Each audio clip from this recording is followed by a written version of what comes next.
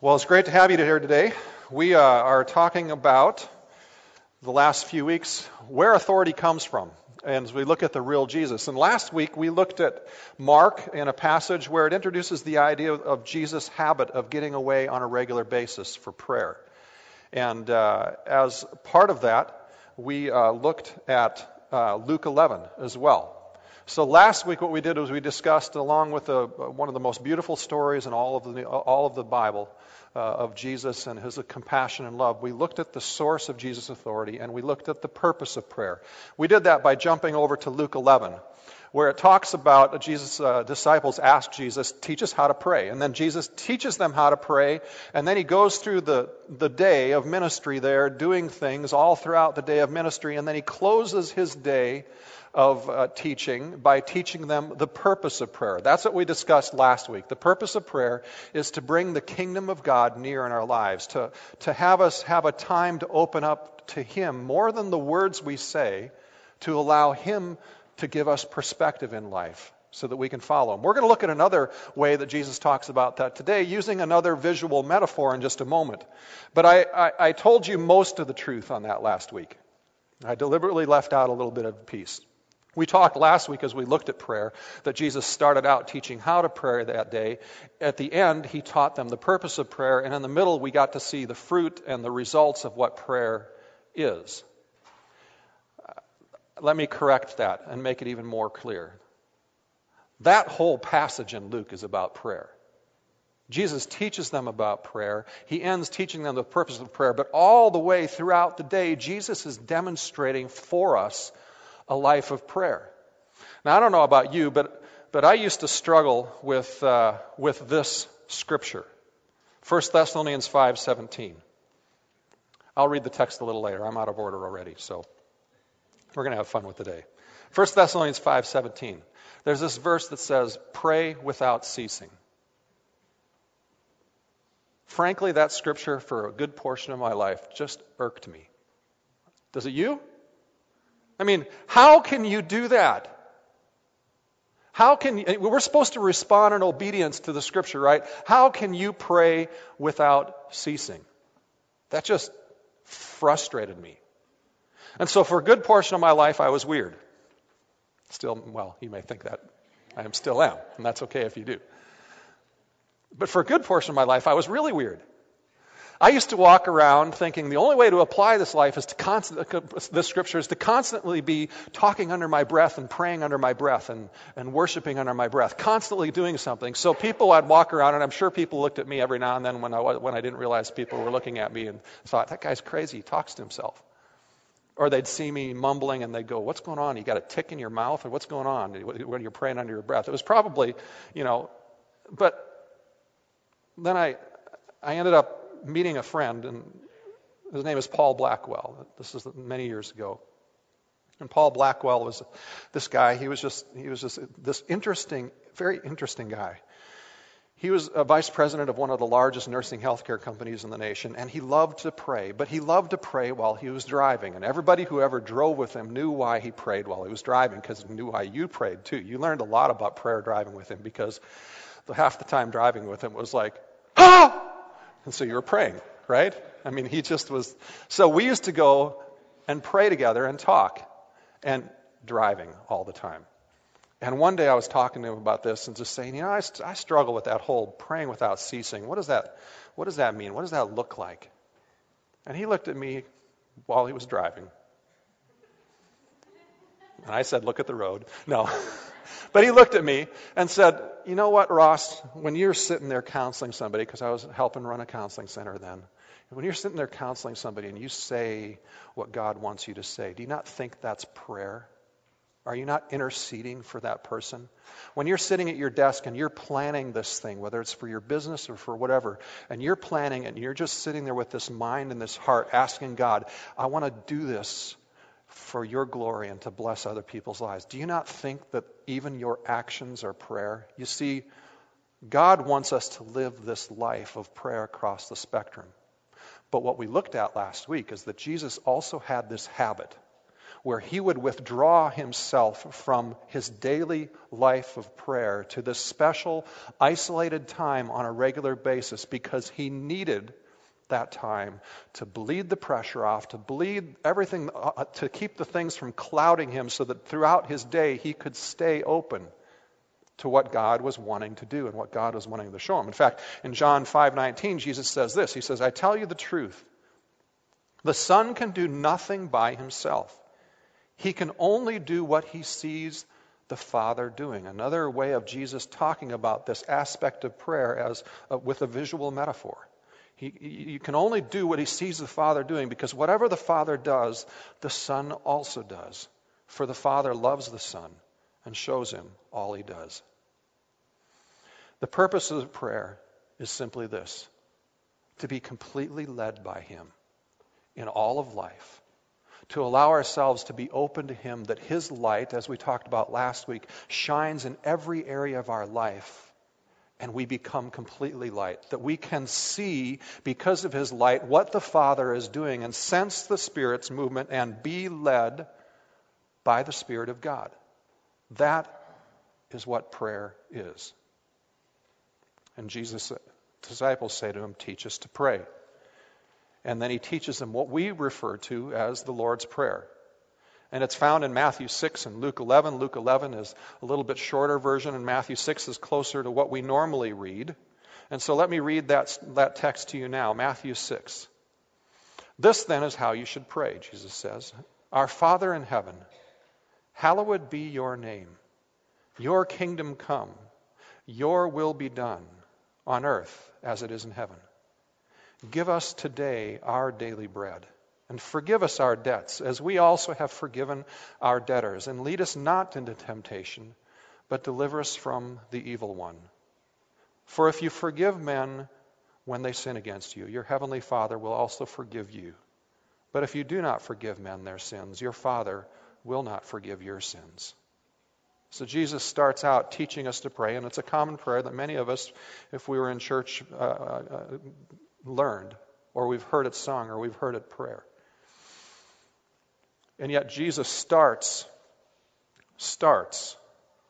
with this word that is, if we really understand the importance of it, it's shocking. If we understand the context of Jesus using this word, it's shocking.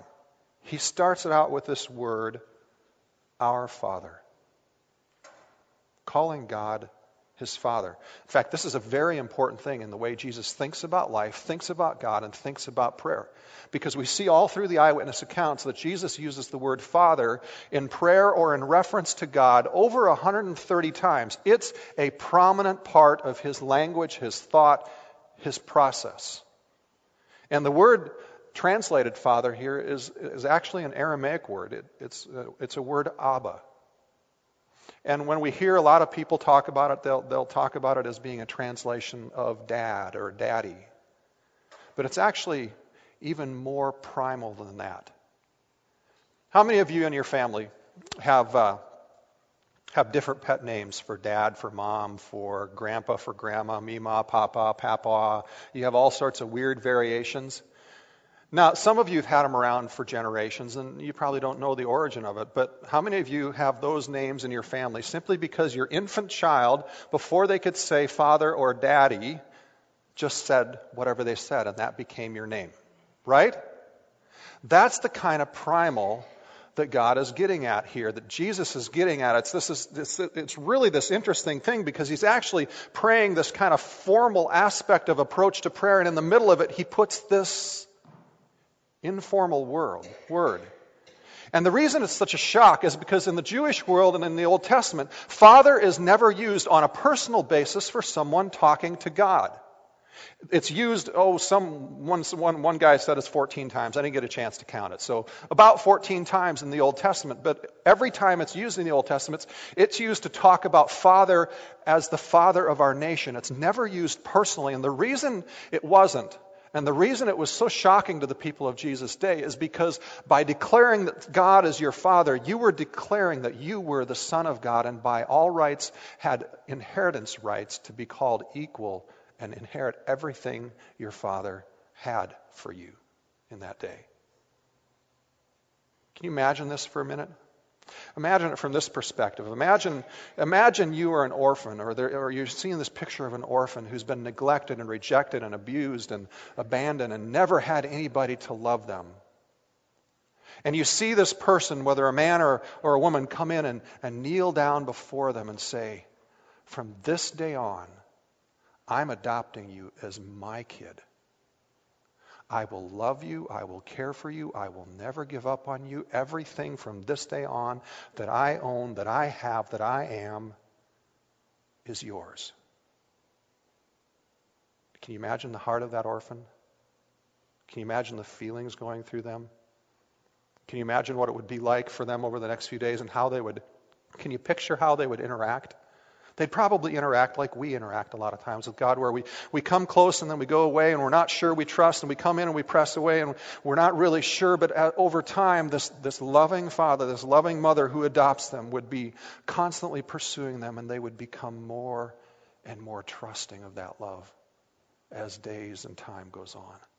And that's the picture that God's inviting us to in prayer.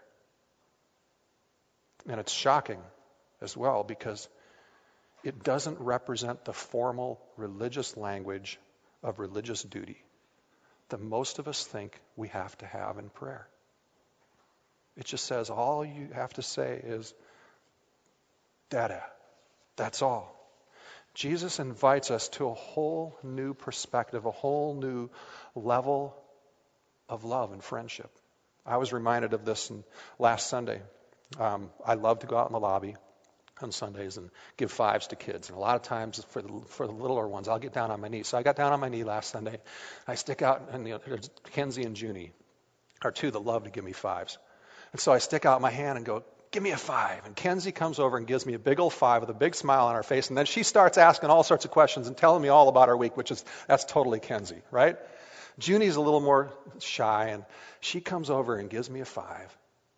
And then I discovered that I'd graduated in Junie's eyes, because Junie gave me a five, smiled at me, and leaped at me and gave me a big hug. She's never done that before. And it was so sweet.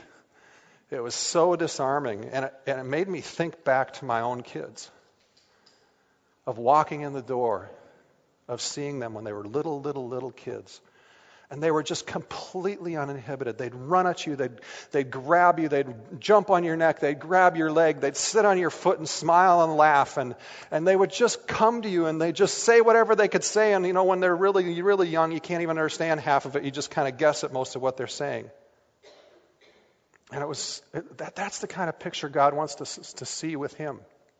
And it doesn't even change for us, even today. So my wife teaches at Franklin University, and she teaches a couple different classes there. And a couple weeks ago, in the context of her lecture, because they're talking about personal development and all this kind of stuff, and mission statements, and creating positive environments to work in, is what the class she's teaching. That's a weird way but that's the easiest way to describe it. So she's talking somehow in the course of the lecture about a habit we have at home, where a lot of times at the end of the day we'll look at each other and go, what are the three things you're grateful for? I know a bunch of you probably do that as well, right? So we were sitting there one night talking about this right at bedtime, and just a few minutes earlier, my oldest son, had been downstairs. He's old enough, he goes to bed later than we are. We're old people now, and we go to sleep, early. And so we're in bed, and he comes all the way up from the basement to our room and gives me a hug without me asking for it or initiating it. And I looked at her and I said, that made my day, that made my week. So she's telling this to her students about this. And one of them, they come from, it's kind of urban Columbus, and a lot of students from that area. And so one of them looks up at Wendy after she gets done telling this. She goes, so you're telling me that when I get old, we're old. So you're telling me when I get old, that's all I have to look forward to? And in the words of our young at heart eldest elder, Walt Miller, yeah, boy. That's what we get to look forward to. It is one of the greatest things in life. And the beauty of this is today, as we talk about this, for you, those of you who grew up without great dads or great moms, God's inviting you to take all the hopes, all the passion, all the longings, all the missed dreams that you wanted to have, and to take them to Him. And allow Him to be the kind of dad that you never had, that you always wanted. And that's not a hard thing, but we make prayer a hard thing. Let's think about it more. How many of you have been to Chuck E. Cheese with your kids? Or some other place like that, the fair or whatever? So, when your kids want something, do they come to you and start off by saying, "Oh, dear, holy, righteous Father, master of my domain, I beseecheth thee in all of your great wisdom and all of your great power from Ancient of Days," because even if you're 20 and you've got a toddler, you're old, right? So you're Ancient of Days. "In all of your glory and power to give me a pop and a hot dog.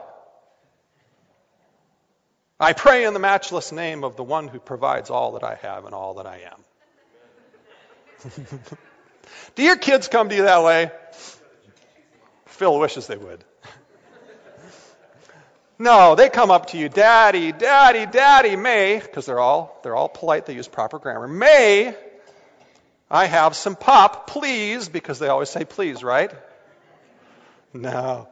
They just come up to you and go, "Daddy, Daddy, I want some pop. I want a hot dog. Can I, right? And they're pulling on your leg, and they're grabbing on you, and they're sitting on your foot, making you say, "Go that way, Dad. There's the pop." And when kids are uncertain and they're scared, they come to you and they grab your leg and hang on. They grab your hand or they jump into your arms and they want you to hold them, right?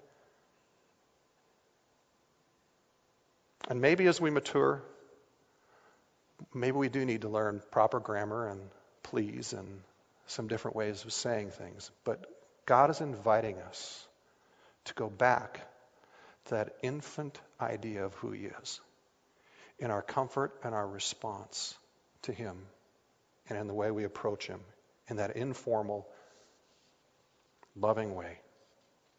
And when we step back into the eyewitness account in Mark that we read last week and that we've been basing our whole series on, and we step back to where we left off, where Jesus is taking time away into the desert to pray. It's only a few days earlier that He was affirmed as the Son in whom I am well pleased, the Father says to Him. And this habit of Him stepping away is this habit of Him stepping back into that sonship, that daughtership, that father relationship with God on a regular basis. And even if you aren't living really well, even if you're not doing things well, God has favor on you and looks at you lovingly. Tim Keller says it this way. He says, if your child misbehaves, you don't fire him like an employee. They never fall out of the family. When you go into prayer knowing your relationship with God as Abba, you come with the language of intimacy, of realness, of comfort, of an assumption of love and care. If you don't know Him as Abba, as Dada, then when things are going wrong, when you are in sin or when you are weak, you don't pray to God like a father, or you avoid God and you don't come to Him or don't come to church. And that simply shows that you don't understand who He really is. And it simply shows that you're still caught in religion instead of knowing the gospel, knowing the good news, knowing the good Father. That we don't understand God and we don't understand Christianity. Because, he goes on to say, if you understand He is your Father, your weakness and your failure doesn't shrink your relationship and who you are. It grows your relationship and who you are. Because kids always run to their good dad. When they mess up, when they're afraid, when they're hurt, when there are questions, they always run to their good dad. And a good dad, and God is the best, runs to us as well in our weakness. Now, when we look at this and the whole idea of Father, it's not a formula.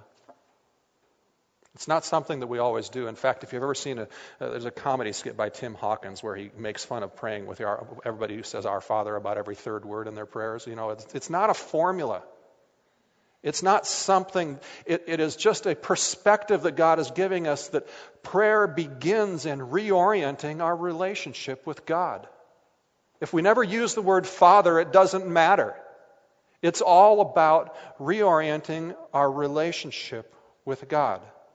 Paul in Romans 8:15 talks about it this way. He says, "For you did not receive a spirit that makes you slave again to fear." You see, in religion, we are nervous about prayer. We're concerned that we're not going to say things right or do things right. We're nervous and we become a slave again to fear. But you received the spirit of sonship, Paul goes on to say, and by him we cry, Abba, Father. He uses the same word.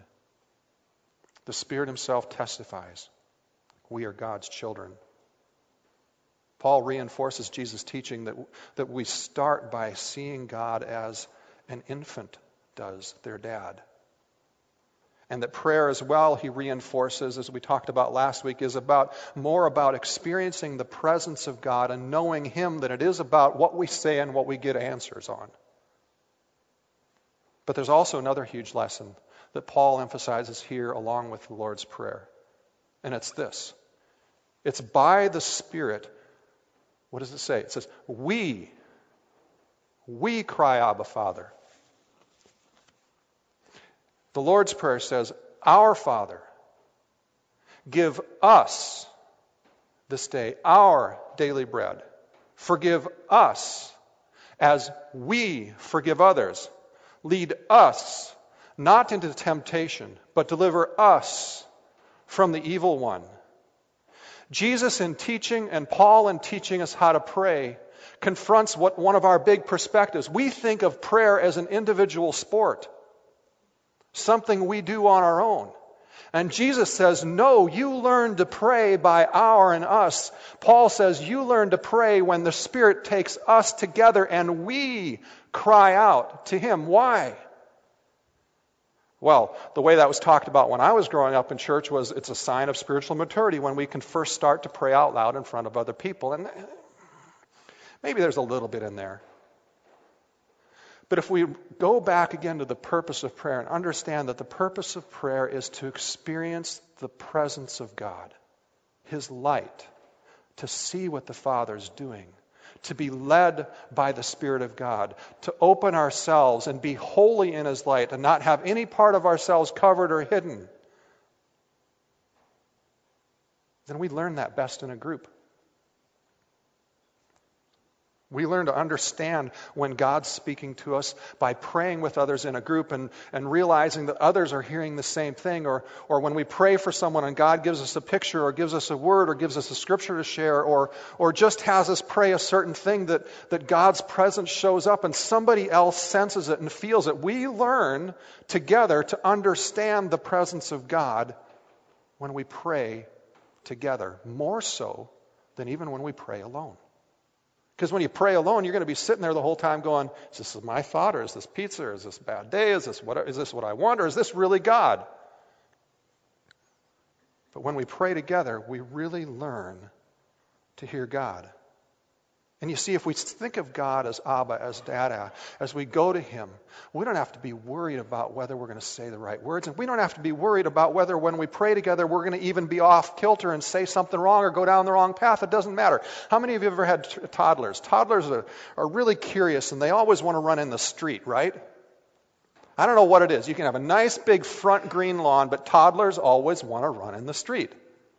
And so, if you're like me and a lot of other parents when you were young, what did you do? Did you grab them? Did you spank them? Did you yell at them? No, you just stand between them and the street and you go, danger. And then they try to get around you and you just go, nope. And you redirect them and you get in front of them and you just redirect them and eventually they learn, kind of like the invisible fence with dogs, that they can't go past that point. And if we see God as a loving Father, then we don't have to worry when we pray with one another whether we're hearing him right or going down the right path or not, because he is a loving Father who's going to be there to redirect us. And we can just trust him. We can take risks. We can pursue him. Jesus reinforces this in Matthew 18:20. He says, where 2 or 3 of you come together in my name, there I am with them. You see, prayer in a religious mindset makes us nervous to pray in front of others. And our focus in prayer becomes more about what we're saying and doing and what we are needing than on receiving and experiencing. And there's no place like praying in a group to learn to receive and experience and understand the leading of the Spirit in our lives. I want to encourage you, those of you who are in Quest groups and those of you who are out, I want to encourage you in the groups of people you pray with and the groups that you go to. I want to encourage you to consider a Quest group. But when you go there, don't just get together and take prayer requests and one person pray over it. Don't just get together and take prayer requests and take the sheets of paper home and pray for them during the week, that's a good thing. It helps us remember to follow through, right? So I'm not saying those are bad things. But break down in groups of 2 and 3 and take some time. Not just to pray the first thing that comes to mind, but take some time to say, I invite you, Holy Spirit, to come and help me see what the Father sees. Help me see what you're doing. Help me understand what you're saying. Help me understand where your light is being shined on this circumstance. And then take a risk and see what happens. But if you don't take a risk in a group, you'll very rarely learn to understand the Spirit's leading in your life. Jesus is teaching us to pray. Paul is teaching us about prayer. And they both use we and us. Not me, not you, not mine. Teaching prayer, learning prayer happens with other people. The Lord's Prayer moves on, and we're not going to deal with this fully because sometime we're probably going to do a whole series just on the Lord's Prayer. But I just want to briefly touch it. It moves on and says, hallowed be your name. And it's interesting because it moves from this whole reorientation to this God as this dada to reminding ourselves again that He is this holy, pure, righteous, all-powerful, perfect, loving, awesome definition of good. So not only is this person who is ultimately approachable and loves us, but He is the one who we can trust with everything and all the answers. And it invites us to worship Him and honor Him, to bleed our stress off to the only one who can handle it and the only one who can truly bring the answers. It's perspective. It goes on, thy kingdom come, thy will be done on earth as it is in heaven. We've been talking, and we'll talk more about the kingdom being here and breaking into our reality. And Jesus is inviting us simply in this idea of thinking, to think about the fact of we should expect His kingdom to break in. We should expect His power to come. We should expect answers to happen and resolution to happen and healing and deliverance and opportunity and favor. We can expect those things. So we come into prayer with that bent of expecting Him to show up. And then it goes on and says, give us this day our daily bread. And that one's kind of puzzling to me. Especially in light of this. The very verses right before Jesus starts to teach prayer. Just a few sentences before Jesus says, give us this day our daily bread. In Matthew 6:8 it says this, the Father knows we need it before we even ask. So why ask? Why do we need to ask? Why should we ask, give us our daily bread? And it's simply this. He wants to invite us back into 2 mindsets. One of constant gratefulness to Him. Because He's a good dad, He knows what we need, and He's constantly supplying us. He wants to teach us that relationship, that perspective of gratefulness and thankfulness, that we turn to Him for our needs to be met. And He wants to have us constantly reorient ourselves to the fact that we are simply just stewards. We don't own a thing. All of it is God's. And He wants to remind us that we're stewards of it. So we ask as a way of acknowledging the fact that it's His anyway. Forgive us our debts as we forgive our debtors. And that's just getting us back to the work of the kingdom we've talked about. That what Jesus came to do is to bring forgiveness and lead us out of the trap of sin. And He wants us to do that. And that's not easy for us. Forgiveness is easier in some ways, sometimes, but not always, for us to receive. But it's not always easy to give because it hurts. Because we're constantly being offended. Because stuff doesn't go away. It keeps happening. And sometimes we don't think these people around us who are hurting us are ever going to change. And it's a weight. It's a weight that we carry. And he's inviting us to move past that weight in prayer, to set that weight aside. Because if we don't take intentional times away with him to set that weight off to the side, we will carry it and it will become second nature and we'll be blinded by it and we won't even know we're carrying it. And so he's inviting us when we do pray to ask him, what are the weights that we're carrying? What are the offenses we're carrying? What's the pain we're carrying? And to set it aside. And instead to act like him in those difficult relationships, to offer relationship above the differences because we've walked in prayer.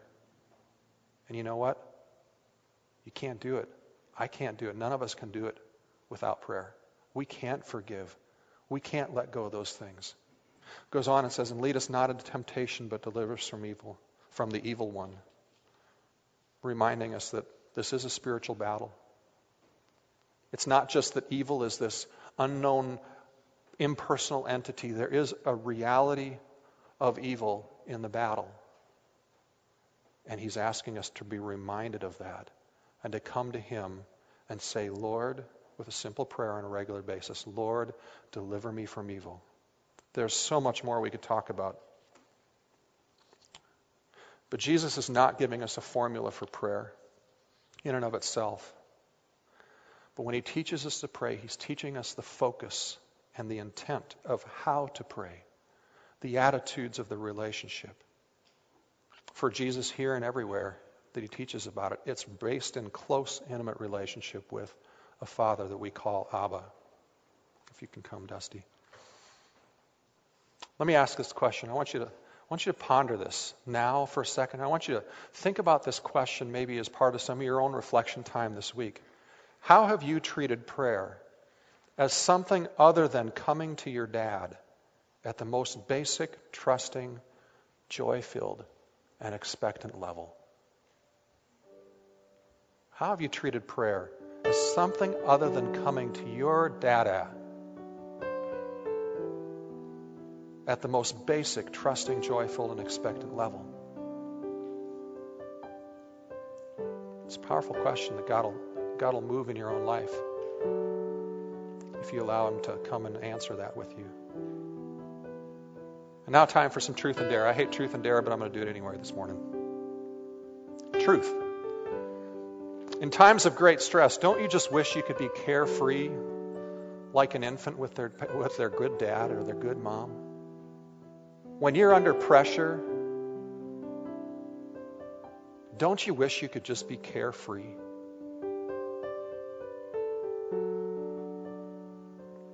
We're sons and daughters of the God of the universe if you've chosen to be adopted into his family by following Christ.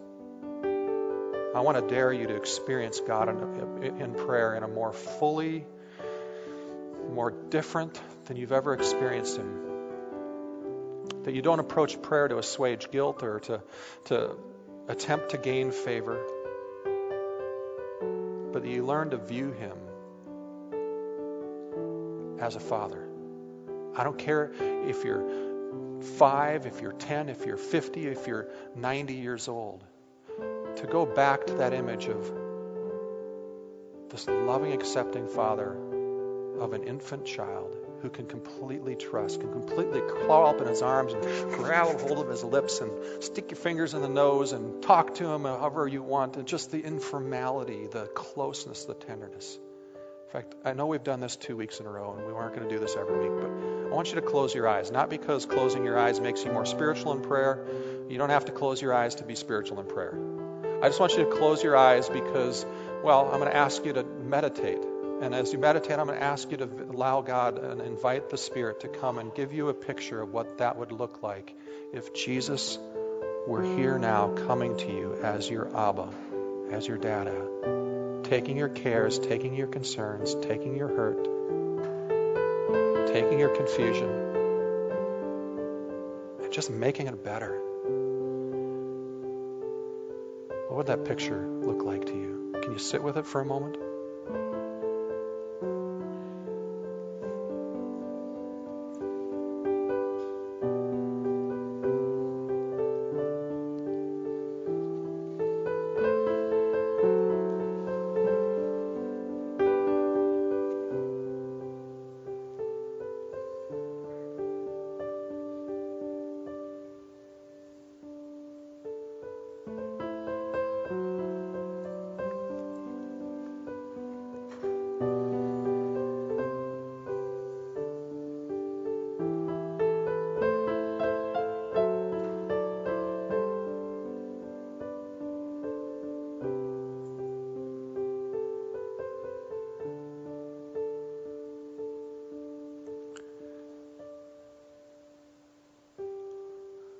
I want to invite you to,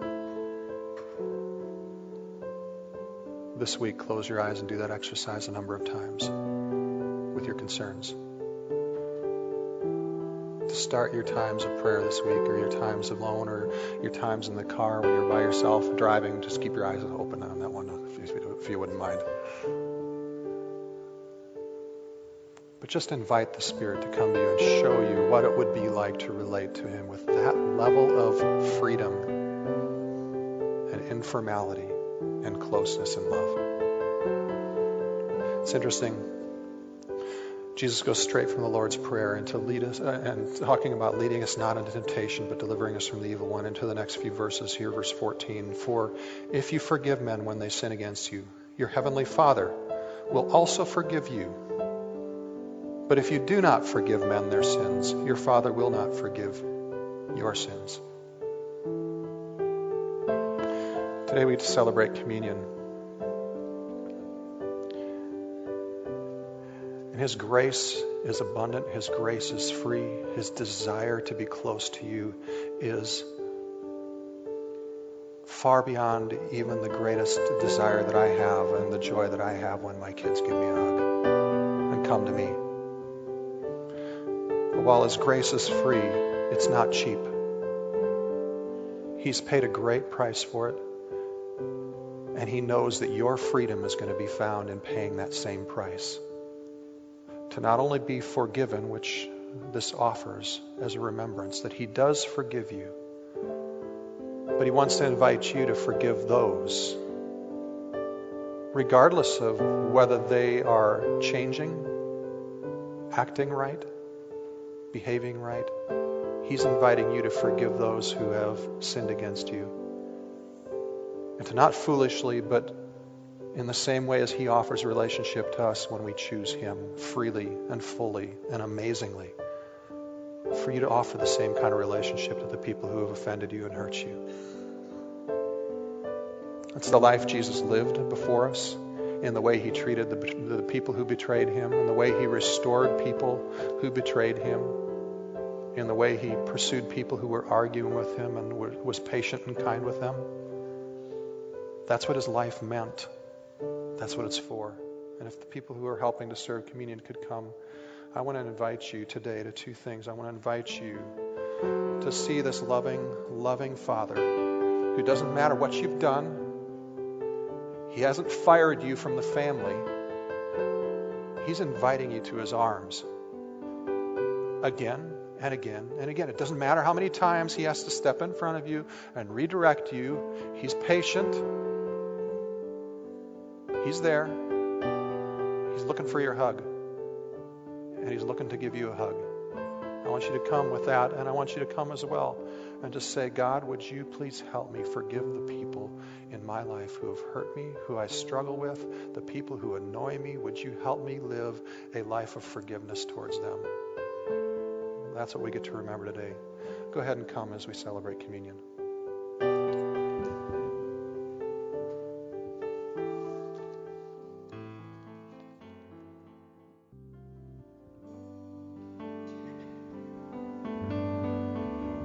For some of you, probably spent your life a lot like me. When When you sing a song like that, you go, Lord, have mercy, please have mercy on me. And it comes from this heart of almost begging, hoping that someone will really truly love me and do it.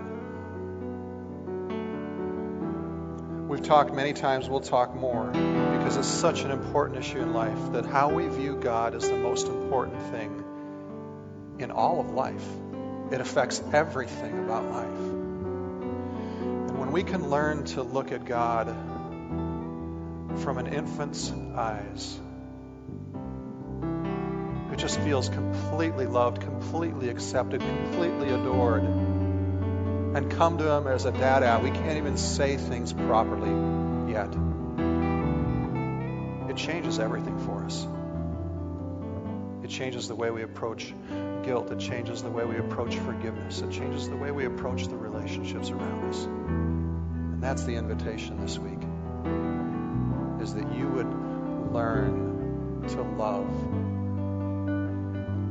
this dad who just loves your presence, who wants you to come to him. Doesn't matter if your words are right. Doesn't matter if you head off in the wrong direction. He's there for you. He just wants you to come to him. Lord, thank you so much for your gracious kindness to us. Lord, I pray specifically for anyone here who really struggles with, who may be struggling with that right now, going, I don't know. Lord, I pray that your Spirit would come now to them and come throughout this week, and that you would give them pictures and give them feelings and give them hope of how they can come to you like a dada. Completely helpless, completely vulnerable, but be completely loved by you. In Jesus' name. If you came here and would like prayer, we would love to pray for you, or grab a friend next to you and take some time to pray for each other. Would you do that this week? God bless you.